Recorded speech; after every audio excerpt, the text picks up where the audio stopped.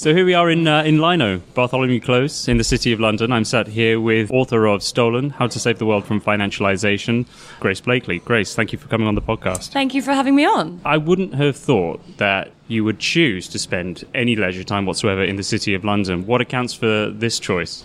I mean, in many ways, this is kind of the best place for me to be, I think. Obviously, my book is about financialisation, so it's about not just the kind of expansion in the size of our finance sector and the size of the city, but the way in which the logic that is generated here, which I call kind of financialisation, has impacted other areas of the economy. Thank you. Thanks.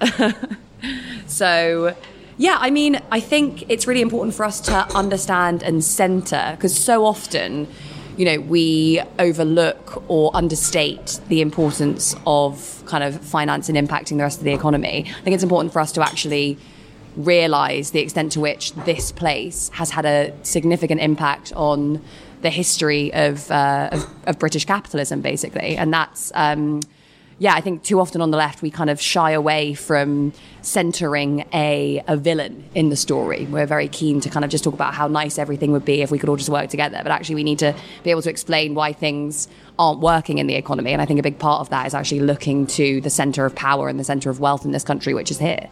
So in terms of location, then obviously great product placement for the book. Exactly. That's another and very reason. Much on point. You recently toured your book in the US. How did that go? Were you surprised amazing. by any of the reactions to it? Was I surprised? Yes, in a way, because it talks quite substantially about British capitalism. And I was kind of mainly talking to groups like the Democratic Socialists of America, like Jacobin, kind of groups on the left in the US. And I was surprised at the extent to which those who had read it and people listening to the discussions were willing and kind of seeking to draw lessons from the British experience that could be applied to America. So I think the kind of distinctive thing there is that, the argument of my book is that we had this kind of moment in the 1970s where during that kind of period of crisis, there was this choice that we were faced with, basically, which was, well, we kind of going to go more towards the socialist route advocated by people like Tony Benn, or we're going to go for kind of full-throated finance-led neoliberalism. Obviously, we ended up going for the latter. And that battle that took place during that time provides unique lessons for our time, for the period since the financial crisis, and for socialists all over the world. And I think those in the US were very keen because they don't really have that history of a socialist movement, were quite, I don't know, they found it useful to think about the ways in which these two groups have historically kind of fought against each other, even if the kind of presence of the socialist left has been less obvious in the US, and how that can allow them to learn things about how to push back during this very particular moment where you're seeing socialists resurgent in the US. Do you remember where you were 10 years ago when news of the collapse of Lehman Brothers came out? I would have been 15.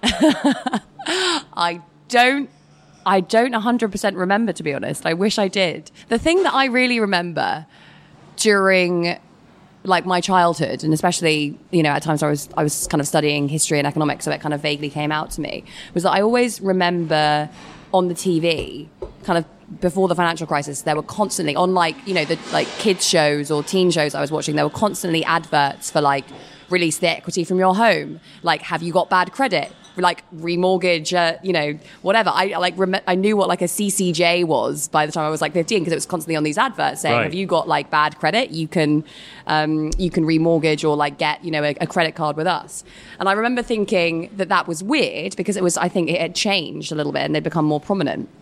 And it's only looking back on that now that I think, okay, this was such a significant part of that pre-crisis period, that consumer debt-driven growth model where people were literally taking on debt and after debt and releasing the equity from their homes to finance consumption, and that this was driving this incredible boom that we can now look back on and realize that, wow, that was obviously completely unsustainable. But in many ways, we've failed to learn any of those lessons, and you're seeing, in some senses, the reemergence of those dynamics today. Yes, yeah, and so I suppose you would have also remembered, as I do, because there's a few years between us. I think you must be 6 years younger. Yeah, I'm 26. Right, so 31, and then you must have remembered seeing the adverts subsequent to the financial crisis of send in your gold. Yes. Any gold goods. Yeah, I do. I remember that in particular, and wondering, what is the deal with gold before I really understood commodities. Yeah. No, that was, no, you're right. That's totally fascinating. I do remember that. And it was obviously, during any crisis, those very, very safe assets massively spike in value. And I think we're seeing that to a small extent at the moment, because obviously there's a widespread sense that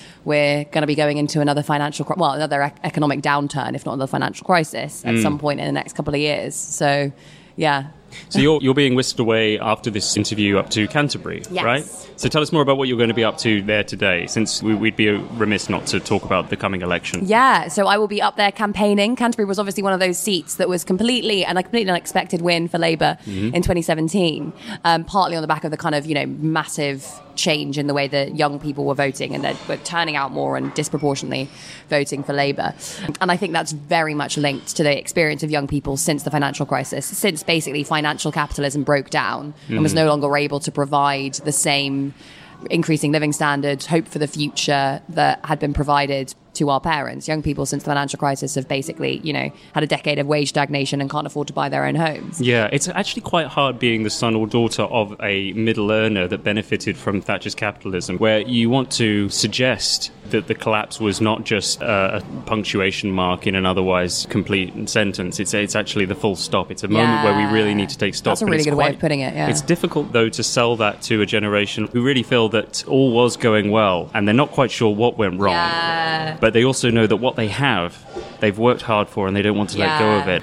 That presents such a huge challenge, and it will, obviously, in the coming election as well. I mean, what's your perspective on that? Yeah, the generational gap. I couldn't have put it better myself, to be honest. I think that's really true, that there's this idea called the paradox of thrift, which is that when people see the value of their assets go up in a bubble, they presume that it's because of their own hard work and savings, right? Whereas actually it's just, they're caught up in this economic model. And for most people who are able to kind of get on the train, I suppose, of rising house prices, rising stock prices because of their pension funds, at the very beginning of the Thatcherite revolution, they saw the value of their assets skyrocket. And sure, they fell a bit after the financial crisis. And for those who got on the ladder towards the latter end of that boom, that was significant. But you might have seen your house, if you bought a house outside of London in the outskirts of London in the 1980s, you would have seen that increase in price, like 3, 4, 5 times.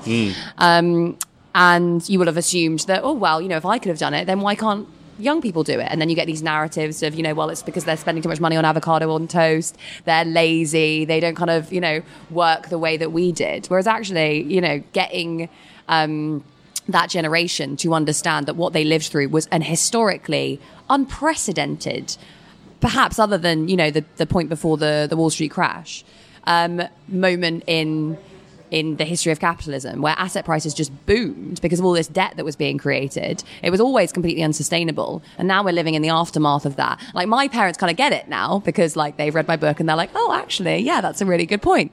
But, and I think it encourages them to think very differently about the challenges that young people face. So I think, you're right, getting that message across is important. But it's also important to speak to older people in the language of their interests as well. Because a lot of people, yes. a lot of older people kind of have this money stored up in their home and they think, oh, that's set aside for my retirement, I'm going to be fine. But actually, their pension funds, they've probably got a deficit because we're living through a pensions crisis where most pension funds don't have the capacity to meet their liabilities. The state pension is very low. And many of these people will have to end up selling their homes to pay for end-of-life care because social care is completely not working in this country. So there are also very good reasons to speak to these people, that the left, very good ways the left can speak to these people and say your interests actually are not just with a continuation of the status quo. So this is perhaps the book that all young people can buy for their parents for Christmas. That is a really good marketing strategy. If there's any sort of need to reconcile family differences post-election.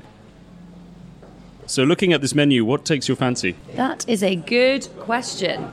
I think I'll have the bavette steak sandwich. You've had longer than me to be able to decide. I'm going to have to go just. It's okay, go no off pressure. This isn't live radio.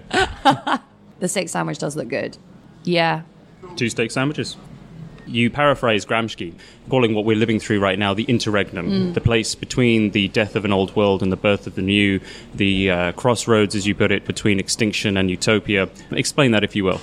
Yeah, so I mean, the argument in the book, as I kind of alluded to, is that, every model of capitalism has its own internal problems and contradictions that kind of prevent it from working as well as it once did as time goes on. So you can look at the financial crisis and look at how that was rooted in a model that was created in the 1980s based on private home ownership, based on the deregulation of finance that led to a massive increase in private debt, privatization of various collectively owned assets, the kind of withdrawal of the state from providing certain things to people, and that all culminated in this big financial crisis based on individual consumption, high levels of debt, and a state that wasn't really there to kind of regulate that model or step in when things got bad.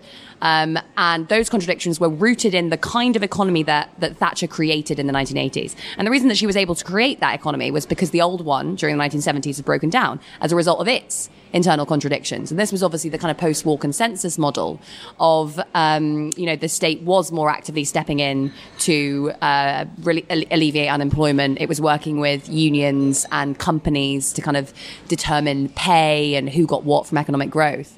And that model kind of worked for a while because it soothed class tensions. It soothed tensions between those who owned the stuff and those who worked for a living, but it didn't completely eliminate them. And then when in the 1970s you got the oil price spike, you got kind of falling profits, then suddenly those like tensions between labour and capital, people who live off work and live off wealth, exploded. And you had industrial action, you had economic turmoil, stagflation, etc. And so those contradictions were inherent in that model as well. And basically, if you look at any way that capitalism is organized, the same sort of thing happens. You get 30 years of growth or stability, followed by a 10, 15-year period of crisis, followed by the emergence of a new economic model. And I'm arguing that today we're living in one of those periods where the old model's broken down, we aren't quite sure what's going to come next. And those moments are always moments of political polarization as well as kind of economic turmoil, because suddenly the parties that say things should broadly stay as they are, we just need to tweak things around the edges, are decimated. Whereas those on the kind of extreme ends who say we need to go this direction or that direction, that makes much more sense to people when the status quo isn't working, which is why you're seeing the Conservatives go off this way and say we need to kind of break with Europe and tilt towards the rest of the world and kick out the immigrants and whatever. And those on the left saying we need to basically move towards a model of democratic socialism that hands power back to people in their communities and their workplaces. So they're very, very different models of the future. Is it the case, though, that one always wins, or that, as a lot of people argue and hope, in fact, there is a compromise ultimately? I think during these moments, these historical moments are not moments of compromise, in my opinion. So I think that, that we have two choices. You can't smush together a bit of socialism and a bit of far-right extremism, right? I mean, you can try, but it probably won't remain stable for very long. I think, we have to choose a model, and then when that model is chosen, that's when you start making the compromises. It's a similar sort of thing with Thatcherism and Blairism, right? Thatcher determined the model. Blair then accepted that and said, we're going to change it a little bit by making it less unequal and da-da-da-da-da. Or, in the post-war period, the Attlee model. The Conservatives accepted the existence of the NHS, even though they'd fought it to begin with, and just changed it a bit, right? I think, there is room, there's obviously always room in politics for compromise, but there are some points at which you have to make a decision about what kind of society you want to live in, what kind of economy you want to live in. I think we're at one of those points right now. One assumption that both socialism and capitalism make is that human beings all want the same things. For capitalism's part, it assumes primarily that we all want to own the same things most of the time. How feasible is it that a consumer society such as ours, that has defined prosperity as the ability to afford nice new things, switch suddenly to having less of what is nice and new, but more of what is essential? It's quite a hard sell to the British public post-Thatcher, isn't it? Yeah, I mean, that, again, is a really, really good way of putting it. And I think in many ways, people understand this intuitively. Because if you go to most parts of the country, people know that another nice TV isn't going to make them happy, isn't going to deal with the fact that they are lonely and isolated, working way too hard for not enough pay, that their sense of community has been destroyed. They probably don't know their neighbours. They probably don't really have a sense of, of place, of rootedness, and that is generating all sorts of kind of political and psychological ailments that can't be fixed by just going out and buying new stuff. I think speaking to that, the alienation created by the Thatcherite ideology of you are defined by what you can consume, and the fact that that's reached its peak, as well as the fact that there are an increasing number of people that cannot afford to consume the things they need to kind of acquire the identities that they would like to acquire, leads to the situation we're in now, which is where most people are probably crying out more for a sense of solidarity, a sense of community, a sense of belonging than they are for like nice new stuff. But it is a question of how we articulate that, because often the right can use that feeling to say, well, the problem is just that, you know, there's all these brown people living here that you don't know, right? Which is obviously not why they, you know, these places feel this way. I think the archetypal example is what happened to mining communities after Thatcherism. You know, they were built on this sense of solidity, of solidarity, of community, and the destruction of those industries, the destruction of those places completely tore that apart. And that has to do with changes to the economy, with the centralization of our economy, with the financialization of our economy, not anything really to do with, like, you know, other people coming in. There are examples of communities all around the country where that are diverse and people have a sense of belonging to a we that is not defined by race or whatever. So I think it's important for the left actually to start making these arguments, which are maybe not as familiar to people who come from a very intellectual tradition, but are actually, rooted in people's everyday experiences. You write about the neoclassical economists who failed to predict the financial crisis, partly because the crisis wasn't just about economic policy, but because they believed the logic behind the Great Moderation period that you can explain in a moment of high interest, low inflation was the answer to instability for the long term. Why did they get this so wrong? I think it was partly to do with a kind of hubris, right? It was partly just a sense that that central bank independence in particular had generated the conditions that we were living through, which broadly seemed to be kind of increasing prosperity. It was also a failure to look at the right things. So because of the way that economists after the kind of neoclassical revolution sought to understand the economy, they focused on top-line indicators that we're all used to hearing about, so inflation, GDP, employment, etc. What they weren't looking at was financial markets or the banking system. And that's because they broadly thought that financial markets were efficient. They didn't think really that bubbles could emerge, or if they did, that they wouldn't cause as many problems as if the government tried to regulate them, and because they didn't really have a kind of a theory of money and finance that really explained what went on in the banking system. So all that meant that, you know, they were just focusing on inflation. And the thing is, you can get a really big bubble in house prices, in the price of a particular asset, without it particularly impacting in the same way consumer prices. So the only really way to deal with that is to kind of try and, you know, use particular kinds of policies that are linked to the financial cycle, kind of what are called macroprudential policies. And whereas, you know, we were very focused on just using monetary policy, using interest rates to control inflation. And that was part of the reason that we got the bubble emerging in the first place, and obviously a big significant factor behind the financial crisis. So the fact that economists thought they had tamed the financial cycle actually ended up making the bubble that they were living through even worse. One thing that a particular neoclassical economist said, Robert Solow, something to the effect that it wasn't necessarily that the theory was proven, but that the facts just happened to validate the theory. Yeah. That's incredible, isn't it? No, because economists don't build models with reference to empirical facts. True, yeah. Yeah, I mean, they build models with a reference to assumptions about the world.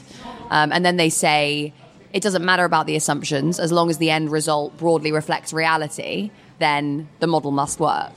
And yeah, I mean, you know, this is still, neoclassical economics was really like properly hegemonic before the financial crisis.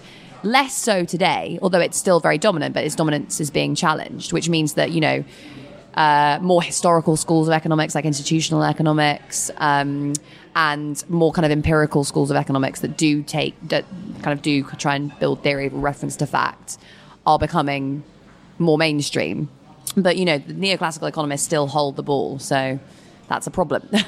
Okay, so it's been a crutch for the Conservative Party for the last decade to say that Labour effectively caused the financial crash. And reading your book, you give reasons why fiscal policy under New Labour certainly did tend to, if not sow the seeds within that soil. But is it fair to say that Labour under Blair and Brown essentially hoodwinked the country into thinking that they were doing something different to Thatcherism? I think, yeah, probably to begin with. Yeah, because I think probably people did buy into that to begin with, that there was a sense of hope that things would be different after, the massive increases in inequality and the kind of breakdown of society that you'd seen under Thatcher. And yeah, as you said, with fiscal policy, they did try and do that. There was more redistribution, there were kind of higher taxes, but there wasn't really a fundamental change to the way that the economy worked. And it was really when it came to the management of the finance sector that they did help to sow the seeds of the financial crisis, although it is worth bearing in mind that they only exacerbated the problems that had been created by Thatcherism. Right. Basically, by accepting the terrain of Thatcherism, they allowed the crisis to happen. And the economy was handed over to New Labour at the point at which that cycle was reaching its least stable phase. So in many ways, there was very little that could have been done, towards the end of the New Labour period, at least. But yeah, I mean, the way in which New Labour tried to regulate the finance sector, which was basically to hand power over to kind of, in inverted commas, neutral bodies, basically facilitated the kind of regulatory capture that did help to create the financial crisis, because, these bodies were increasingly dominated by people who had worked in the city, people who were going to work in the city, and, people who had lots of connections in the city. So they didn't really have the incentives to properly regulate these places, accompanied by the fact that there was this explicit shift towards light touch regulation, which is basically, if it hasn't been said it's illegal, then you're probably fine. Mm-hmm. And this is and obviously, the seeds of the financial crisis were ultimately sown in the US subprime mortgage market. But the economic model that we had in the UK was also not particularly stable in and of itself. And we would have likely had another crisis of the kind that we had in the early 1990s at some point, even if we hadn't had the US subprime crisis. So there are a lot of very complicated things going on, but it's not fair to say that Labour caused the financial crisis, but it is fair to say that the dominant way of thinking about the economy that existed at that time did not help things. The American economist Hyman Minsky also gets a hearing in your book about the role of human psychology in capitalism's tendency to derail. This seemed to me to be particularly salient. I want us to explore that further. If we accept that no system is perfect, but that all systems are governed by the psychology of groups and individuals, what's to stop human psychology from unearthing equally destabilizing features of socialism? Do you ever worry about that? Yeah, in a way. I mean, I'm sure that no matter what economic model we had, there would be certain problems with it. The unique thing about the problems that emerge under capitalist societies is that they're always driven by conflict between classes. Mm-hmm. So every capitalist system, is based on an attempt to mute or disguise class conflict in one way or another. Under Thatcherism, it was give everyone a house and there'll be many capitalists. Under the post-war consensus, it was the state will play a role in mediating between these two groups. But ultimately, that conflict ends up spilling out and creating problems. Under socialism, that wouldn't be an issue because, the idea would be to move towards a system where these big class divisions between these two groups just didn't exist anymore because things were all owned collectively. There wasn't this distinction between people who live off work and those who live off wealth. Everyone works, everyone owns, we all decide together how the economy is going to work. But that's not to say that there wouldn't be other problems. That's not to say that we wouldn't to collectively decide to do the wrong things, right? But I would feel like it is more empowering and more kind of attuned to the problems that we face at the moment to have a system of decision making and to have an economy that is driven by collective discussion and consensus than it is just to hand power and wealth to the people at the top and say, make all the decisions and do what you like with it. Because, if we're going to solve climate change, we need to all be able to push back against that model of just profit maximization and say that we need something more rational. Some of the glimpses we get of socialism in action around the world are very attractive, others less so, and it often depends on where in the world you choose to take as an example. Is there a system that you think sufficiently proves socialism already works? Or does socialism ultimately require full global alignment in order to work? I think over the long term, it does. But over the short term, I think there are ways that different countries can kind of experiment with different things. I don't actually think that there is a place at the moment that completely captures everything that, makes democratic socialism. There are lots of social democracies, and they obviously kind of fare better than the kind of neoliberal model that we've constructed, but they're increasingly being eroded by the same sorts of, issues that have emerged in our society, particularly like, mobility of capital makes it harder to tax and spend in the way that would be kind of optimal under social democratic systems. That kind of the changes to the economy and society that result from that particular form of globalization often generate kind of a nativist reaction that, again, undermines those institutions. I think we're seeing that in a lot of the Nordic countries at the moment as well.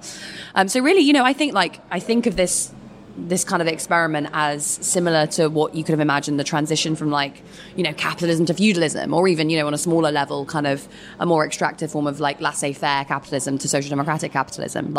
It's something that you can see pieces of everywhere, whether that's in socialized healthcare systems or community organizing or social housing, but it's not emerged in itself as in its entirety anywhere.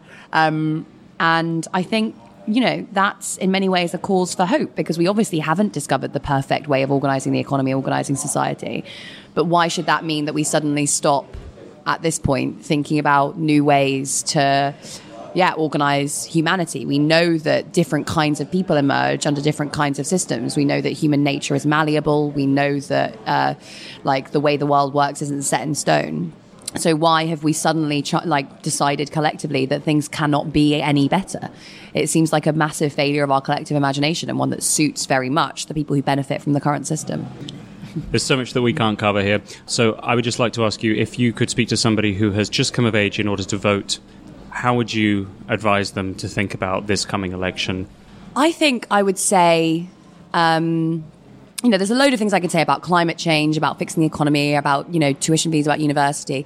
But more than anything, I think, now is the chance we have to defeat this ideology of capitalist realism, which is that it's easier to imagine the end of the world than the end of capitalism. We're facing a very stark choice between a kind of Boris Johnson style dystopia with, the UK as a tax haven off the coast of Europe, a failure to tackle climate change, massive constraints on migration and all these different things, or an experiment that, yes, is that we haven't tried before and so is uncertain, but actually that we know if we can work together and try and imagine and create a different way of organising the world. And that's really what this project is based on. It's not, Corbyn. It's actually 500,000 people joining the Labour Party and saying we want to build a different kind of society and we're going to knock on doors to do that. That's where I think the real hope and opportunity is coming in this election. It's basically the chance for us as individuals to realise that we can work together to do things differently.